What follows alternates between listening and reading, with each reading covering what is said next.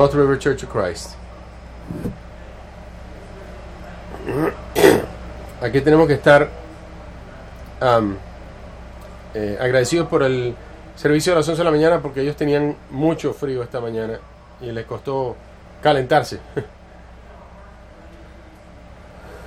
Y no sé si mirarán alrededor, pero nos hace falta una cantidad de gente esta mañana, y es porque los líderes del ministerio Edge están en un retiro, y también los líderes de Midtown, que también van a tener un retiro. No sé si saben, anoche un nuevo hermano, Joel Hackett, fue bautizado anoche en las aguas heladas del Chattahoochee. Nuestros hermanos de los universitarios, hay como 60 de ellos que están en Tampa, en el Playmakers Bowls, compartiendo ratos juntos, y nuestras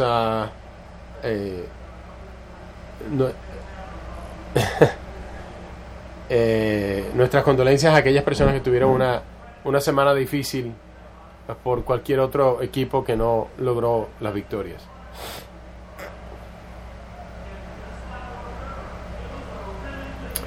Hoy fue 2017, fue un gran año, pero lo mejor está por venir, porque tenemos un gran Dios.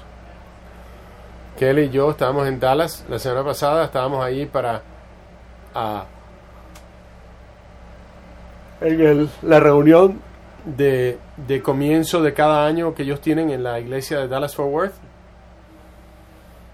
y es tan bueno estar juntos con los hermanos y las hermanas de otras iglesias.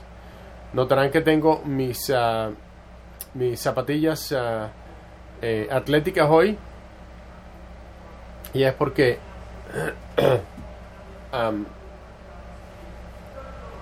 subí, estaba en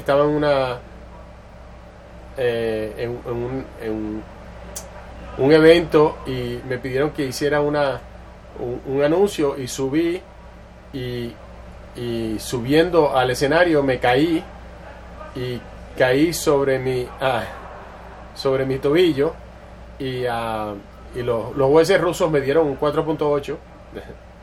Pero bueno, así que estoy teniendo un poquito más de cuidado hoy. Estamos empezando, como Jeff mencionó la semana pasada,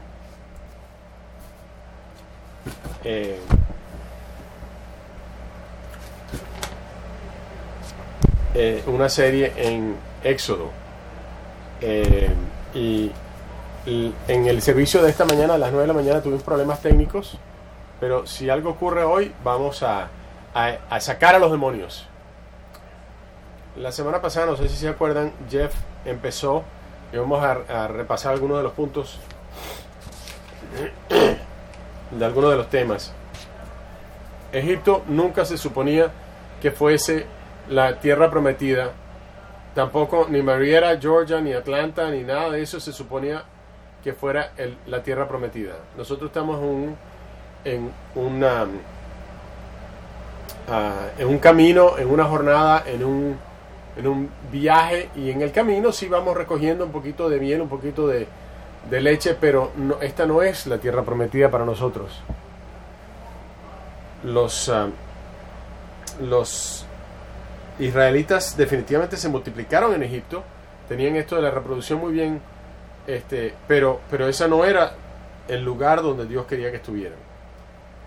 El otro tema es que Dios está en control, y hay que recordar que Él está en control no importa cuánto tiempo tome. A veces toma años, a veces toma décadas antes de nosotros encontrar lo que Él nos ha prometido. Los planes de Dios siempre han sido opuestos por alguna faceta de la sociedad. Así que abramos nuestras Biblias, y el título de esta mañana es El hombre en carrera, o el hombre corriendo. vamos a poder ver de que aunque Moisés quizás fue el gran líder humano que ha visto la historia y está haciendo y es admirado por dos de las religiones más grandes en el mundo. Sin embargo, hay momentos en su vida en que Moisés mismo fue un hombre en carrera, un hombre escapándose de cosas. Dios trabajó en su infancia y como un hombre joven, y después en el versículo 11 vemos como Dios está trabajando en su vida. Creo que es el versículo 11 del capítulo 2. Un día, cuando ya Moisés era mayor de edad, fue a ver a sus hermanos de sangre y pudo observar sus penurias. De pronto vio que un egipcio golpeaba a uno de sus hermanos, es decir, a otro hebreo. Miró entonces a uno y otro lado, y al no ver a nadie, mató al egipcio y lo escondió en la arena. Al día siguiente volvió a salir, y al ver que dos hebreos peleaban entre sí, le preguntó al culpable: ¿por qué lo golpeas a tu compañero? ¿Y quién te nombró a ti gobernante y juez entre nosotros?, respondió aquel. ¿Acaso piensas matarme a mí, como mataste al egipcio? Esto le causó temor a Moisés, pues pensó: ya se supo lo que hice. Y en efecto, el faraón se enteró de lo sucedido y trató de matar a Moisés. Pero Moisés huyó del faraón y se fue a la tierra de Madián, donde se quedó a vivir junto a el pozo.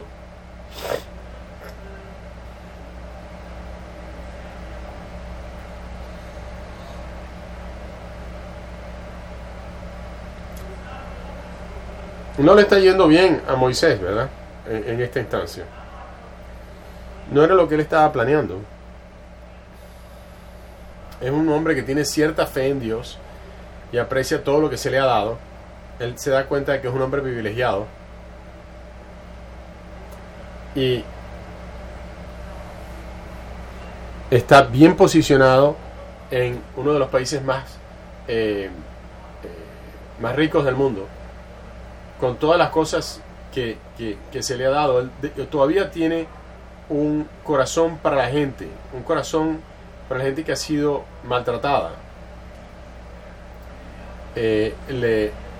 Sí le importa y él nota esa injusticia que se le ha aplicado a ellos, pero decide tomar el tema en sus propias manos y no dejárselo a Dios.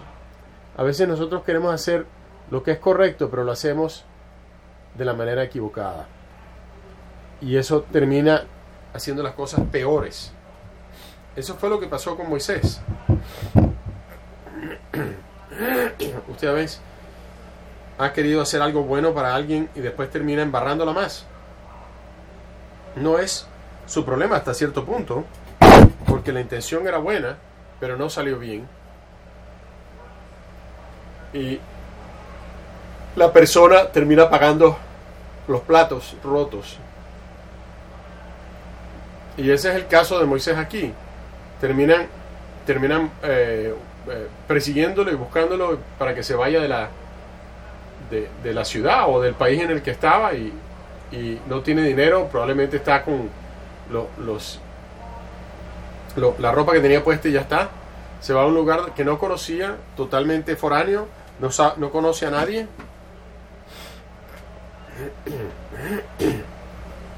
Y la vida, que hasta ese momento la tenía muy bien posicionada, ahora es problemática y difícil.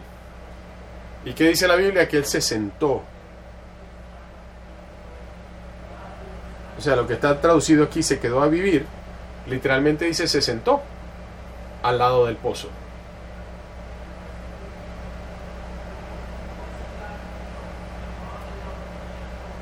No sé si recordarán de Jonás, de que Jonás, cuando por fin regresó, cuando por fin fue a la tierra, a Nínive, a predicar, quería hacer las cosas a su manera, y el plan de Dios era diferente del plan de Jonás. ¿Y qué hizo Jonás? Al fin, bueno, se sentó a pensar que su vida no estaba yendo como él quería, estaba frustrado, puede ser su salud, puede ser sus hijos, puede ser su trabajo, su matrimonio, su fe. La cosa no va como lo que nosotros esperábamos, y entonces nos sentamos. No se supone que nos mantengamos sentados, pero... Y esto es algo que yo compartí en el primer servicio. Estábamos hablando, y yo quería mostrarles una foto. Una foto de cuando uno está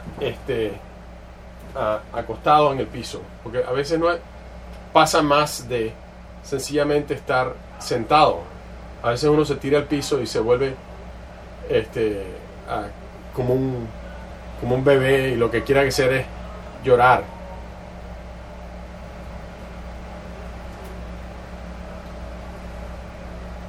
Y eso viene de creer que la cosa no se va a mejorar, de que eso nos ha pasado a casi todos, ¿no? Especialmente los mayores. Hay veces que me suceden cosas que yo no planificaba, que me salen mal, porque me lo merecía, pero a veces también a veces me siento que estaba haciendo todo bien, todo de acuerdo como yo pensaba que debe que ser, y sin embargo las cosas siguen saliendo mal.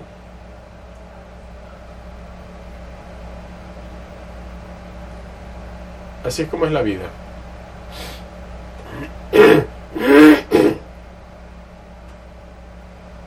Si ustedes la están pasando bien y no tienen ningún problema en su vida en este momento, bueno, disfruten de la vida, disfruten del día de hoy, porque no todo el mundo está ahí, no todo el mundo está pasando por eso. Hay gente aquí que tienen problemas serios de salud, cosas serias. Hay gente, una de las personas que amamos mucho, se llama Guy Hammond, tiene su esposa tiene cáncer del cerebro y le quedan unas cuantas semanas solamente.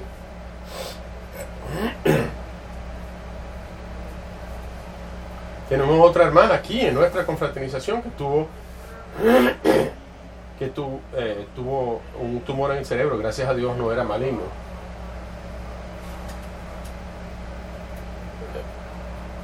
El carro de mi esposa no se prendía. Hace como una semana no lo pudimos prender, como entre hora y media. No teníamos suficiente dinero para repararlo.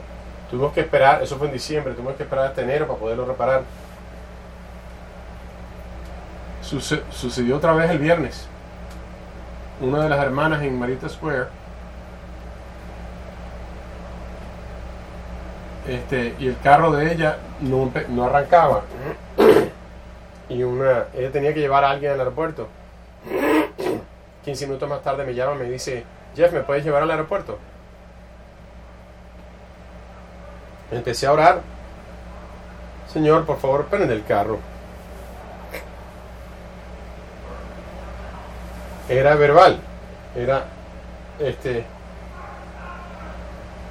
y 17 segundos más tarde me llama Kelly y me dice: el carro arrancó. Pero a veces, ¿sucede siempre así? No. Hay que darle gracias a Dios de que de cuando en cuando nos anima en el camino.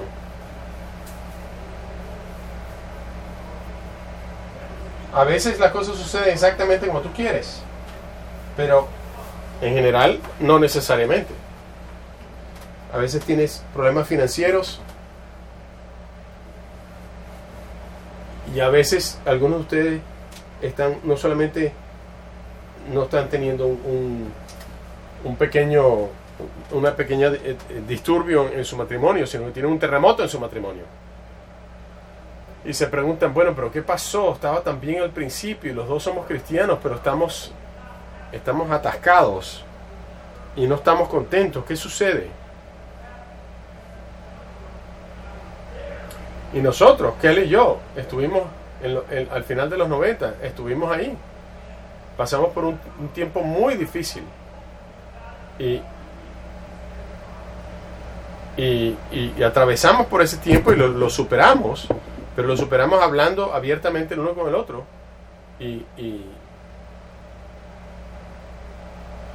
luego de 20 años de ser cristiano, nuestros matrimonios deberían de ser maravillosos, y sin embargo no siempre lo son.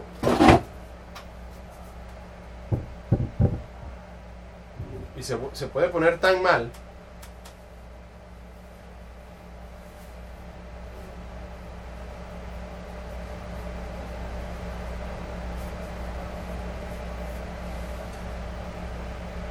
¿Qué hizo Moisés?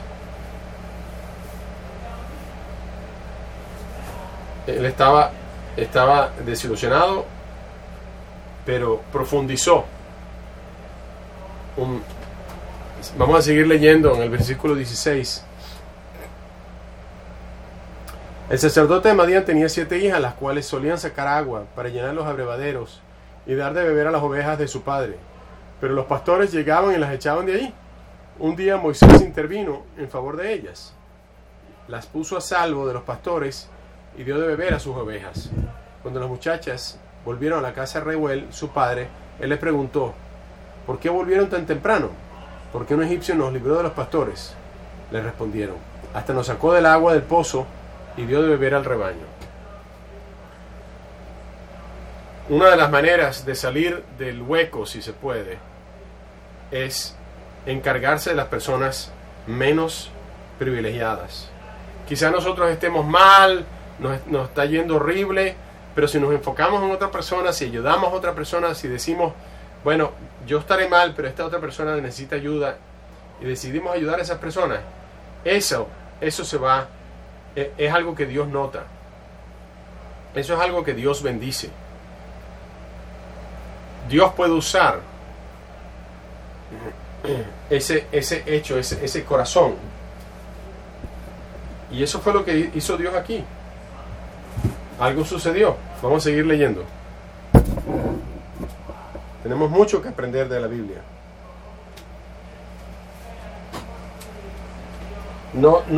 Moisés no se convirtió en un líder de un millón de personas justo después de esto, pero algo sucedió en su favor.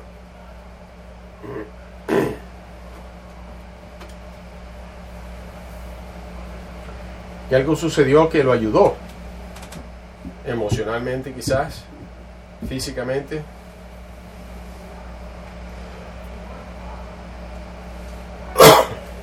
Y pregunta, y dice, ¿dónde está ese hombre? Dice el sacerdote. ¿Por qué lo dejaron solo? ¿Por qué no lo invitaron a comer? Moisés convino en quedarse a vivir en casa de aquel hombre, quien le dio por esposa a su hija Séfora.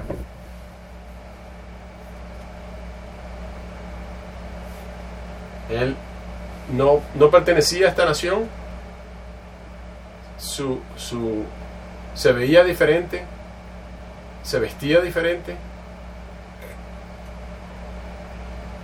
Moisés se veía diferente de esta gente, pero tenía un corazón adentro que era bueno. Dios sencillamente tenía que trabajar con él, que tenía un gran plan para su vida. Nosotros tenemos que recordar que la gente adentro son muy diferentes de cómo se ven por fuera.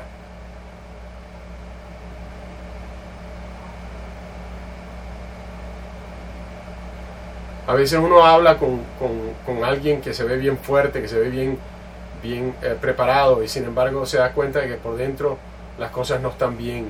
Si realmente deciden ser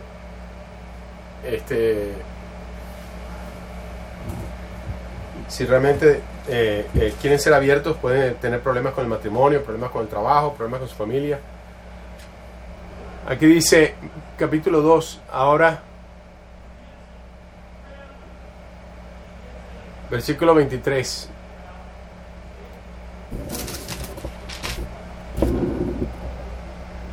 Mucho tiempo después murió. Ok, o sea, en este periodo Dios decide Dios bendecir a Moisés, darle una familia, darle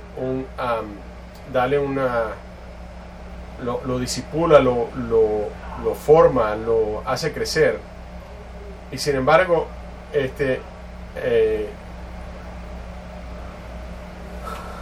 la historia continúa. Y así es como termina el capítulo 2. Dice: mucho tiempo después murió el rey de Egipto. Los israelitas, sin embargo, seguían lamentando su condición de esclavos y clamaban pidiendo ayuda. Sus gritos desesperados llegaron a Dios de Dios, quien al oír sus quejas se acordó del pacto que había hecho con Abraham, Isaac y Jacob. Y fue así como Dios se fijó en los israelitas y los tomó en cuenta. Pregunta: ¿ese versículo solamente le aplica a alguien hace 3000 años? ¿O gente en el Medio Oriente? ¿Nos podría aplicar hoy en día a ti y a mí? Tu familia, tu corazón, tu fe, tu matrimonio, lo que sea que está pasando, tus amistades. Dios ve, Dios recuerda, Dios escucha, y Él se preocupa por la gente. ¿Vas a aceptar tú eso acerca de tu vida y tu familia y nuestra iglesia?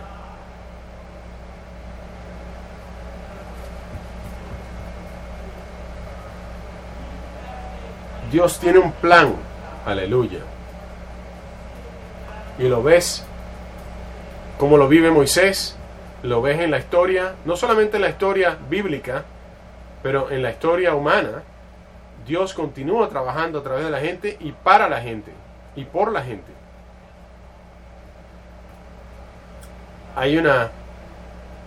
David en uno de sus cánticos dice que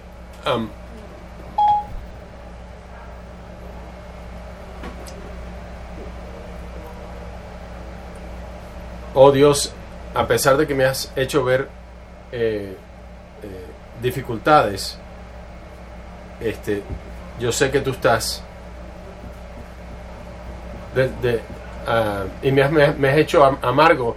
Tú vas a restaurar mi vida otra vez, y de las profundidades de la tierra tú otra vez me levantarás. Esto está en Salmos. Ahora, lo que les voy a animar a ustedes es que no lo hagan por su cuenta. A Moisés no se le deja solo para que haga esto. Dios le da una familia, le da un hermano a Aarón, le da ángeles. No se supone que estemos haciendo las cosas nosotros solos.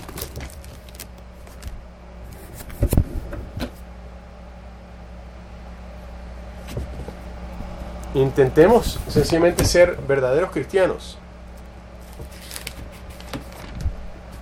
Mira lo que dice Pablo en Filipenses capítulo 1, versículos 27 y 28.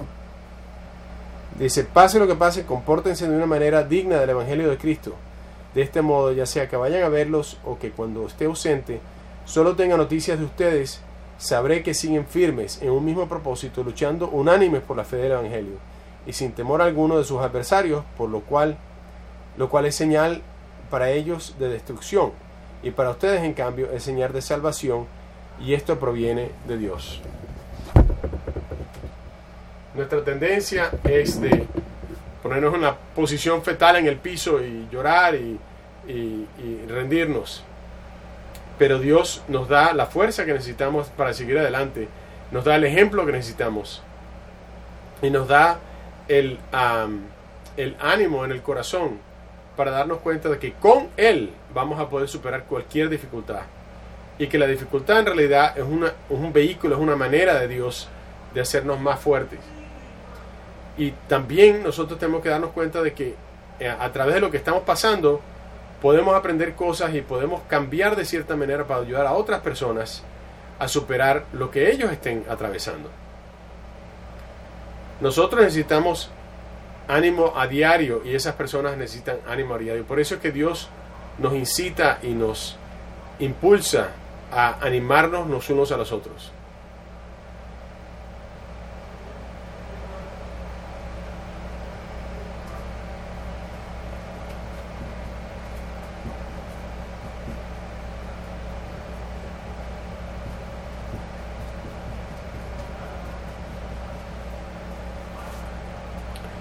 Yo recuerdo muchas veces cuando yo estaba pasando por tiempos difíciles en que yo quería salirme de la confraternidad.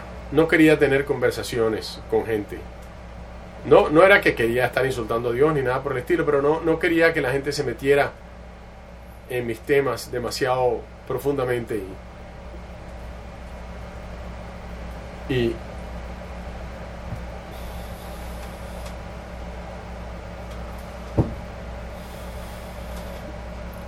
no quería entrar en grupos pequeños, pero he llegado a la conclusión de que nos necesitamos los unos a los otros. Tenemos la oportunidad de librar nuestro calendario, de abrir oportunidades para que podamos conversar el uno con el otro en sinceridad, en amor, con paciencia, con valentía, y decir lo que tenemos que decir y lo que debemos de decir para nuestro propio beneficio y el beneficio de las otras personas. El Viejo Testamento te ayudará a entender el plan de Dios a grandes rasgos. Pero el Nuevo Testamento te va a ayudar a entender qué es lo que está sucediendo en las mentes y en los corazones de la gente.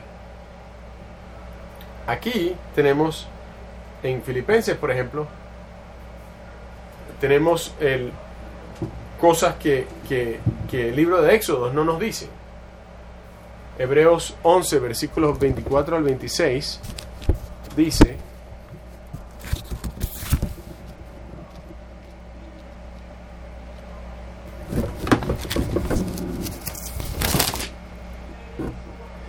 por fe, Moisés, ya adulto, renunció a ser llamado hijo de la hija del faraón.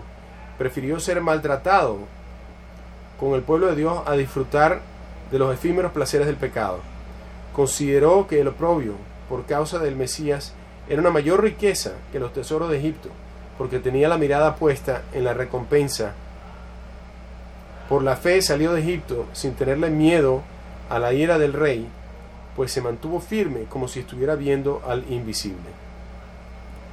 Por la fe celebró la Pascua y el rociamiento de la sangre, para que el exterminador de los primogénitos no tocara a Israel. ¿Cuál es tu tesoro? ¿Es recibir el aplauso del mundo o estar con la gente de Dios? Moisés hizo una decisión. Él tomó la decisión y no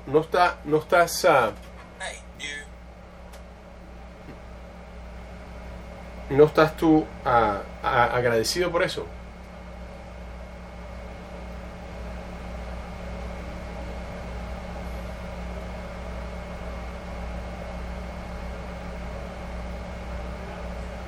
A través de la historia, hombres y mujeres valientes nos han inspirado a nosotros por las escogencias que han hecho. La Biblia está llena de hombres y mujeres que han hecho esas cosas, que han escogido en favor de Dios, en favor del pueblo de Dios y no en favor personal. Y la historia tiene también sus ejemplos.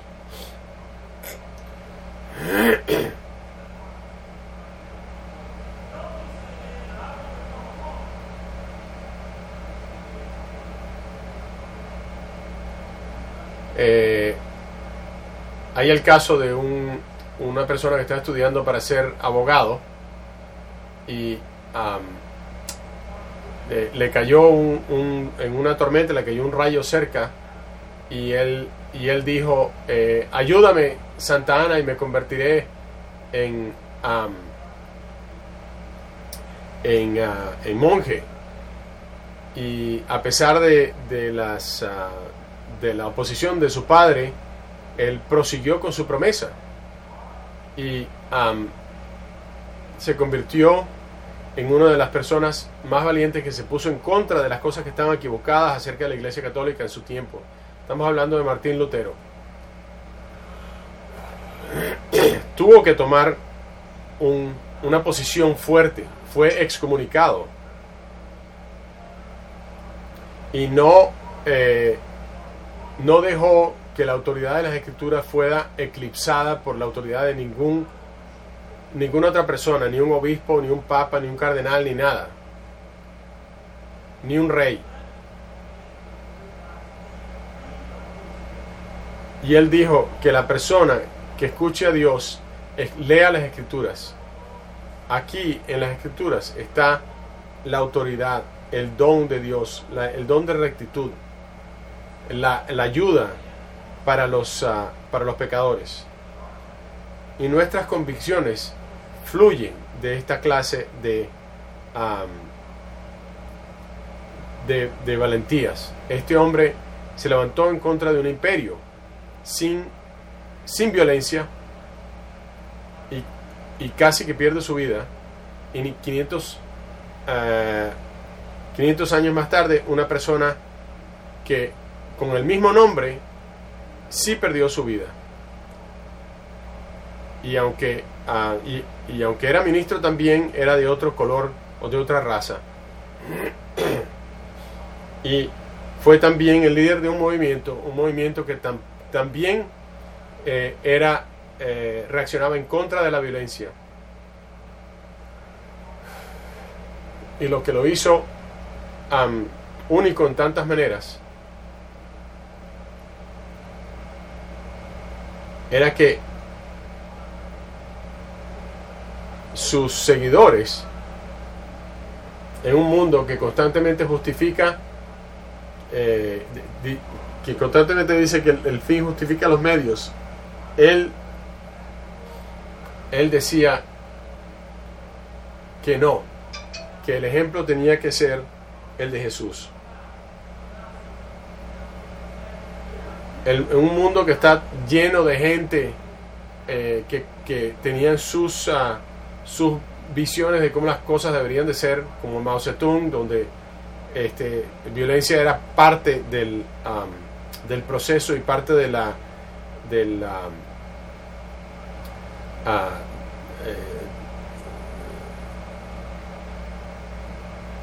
parte de la iniciativa. Martin Luther King nunca dejó de enfatizar que la violencia no era el camino, que al contrario era nunca, a través de la violencia nunca se iba a lograr nada. Y sin embargo el logro de ese movimiento de Martin Luther King fue muchísimo mayor que cualquier otro que había intentado hacer las cosas a través de la violencia. Y todavía se siente hoy en día. Elías tuvo que levantarse también. Y cuando estaba solo, cuando no tenía nadie en favor, y fue amenazado de muerte. Muchos de nosotros tenemos que hacer mucho más que lo que estamos haciendo hoy en día. Hacer lo correcto, no importa cuáles son las consecuencias. Tenemos que dejar que Dios y el Espíritu Santo hagan lo que ellos van a hacer, a pesar de lo que nos cueste, porque eso es lo que realmente importa.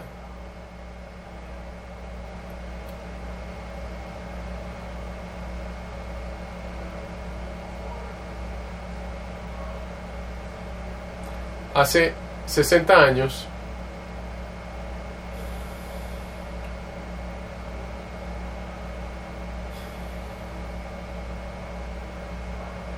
escuché una historia en los años 60, en St. Louis, un lugar que se llamaba el Kiel Auditorium, había un movimiento en nuestro país que era relativamente nuevo, de postmodernismo y crítica y mira, tenemos que buscar la Biblia, pero la gente decía no necesitamos eso, tiene buenos cuentos pero no tiene valor histórico, etcétera, etcétera. Pero un profesor bien educado, bien elocuente, se reunía mucha gente y les daba su discurso y había 1000 personas en este auditorio que se llamaba el Kiel Auditorium.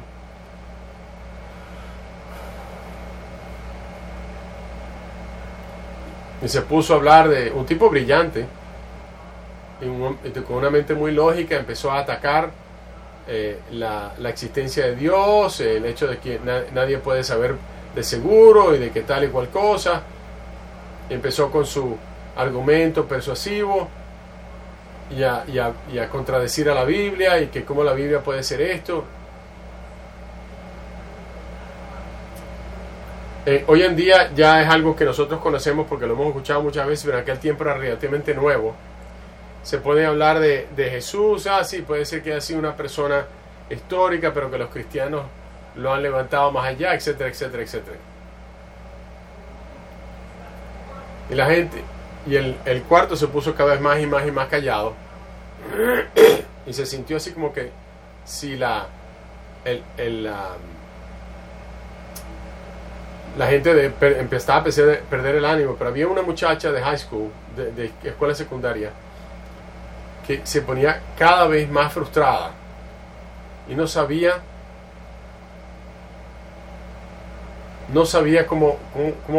qué decir, pero sí sabía que Jesús la amaba.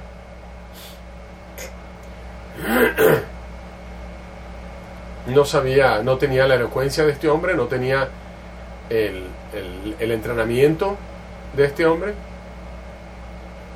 pero siguió escuchándole. Por fin, sin saber qué hacer, se levantó.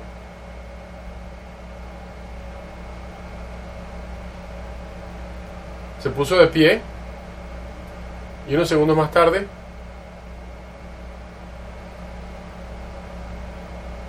había esta voz elevada pero fuerte.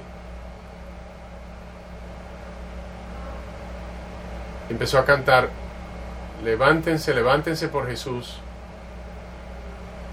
ustedes soldados de la cruz. Levanten su bandera, no debe de perder. De victoria a victoria, su ejército liderará hasta que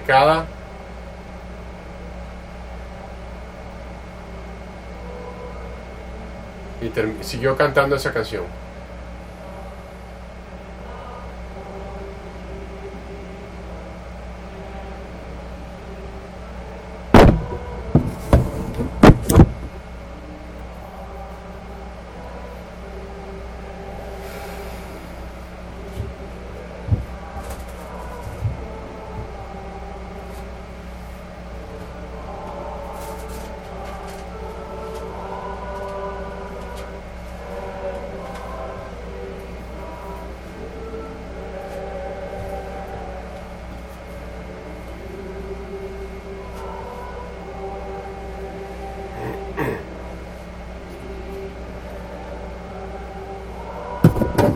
Y con eso concluimos.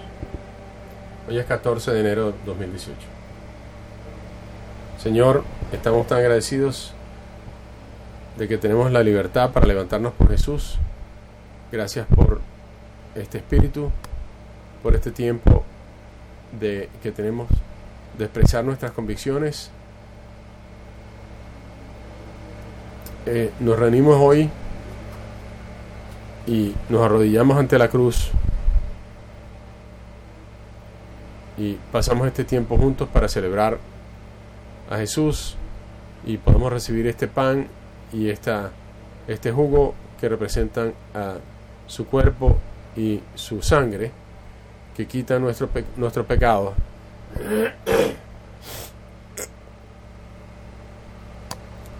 Y nos permite tener el poder del Espíritu Santo. Y oramos en nombre de Jesús. Pueden sentarse.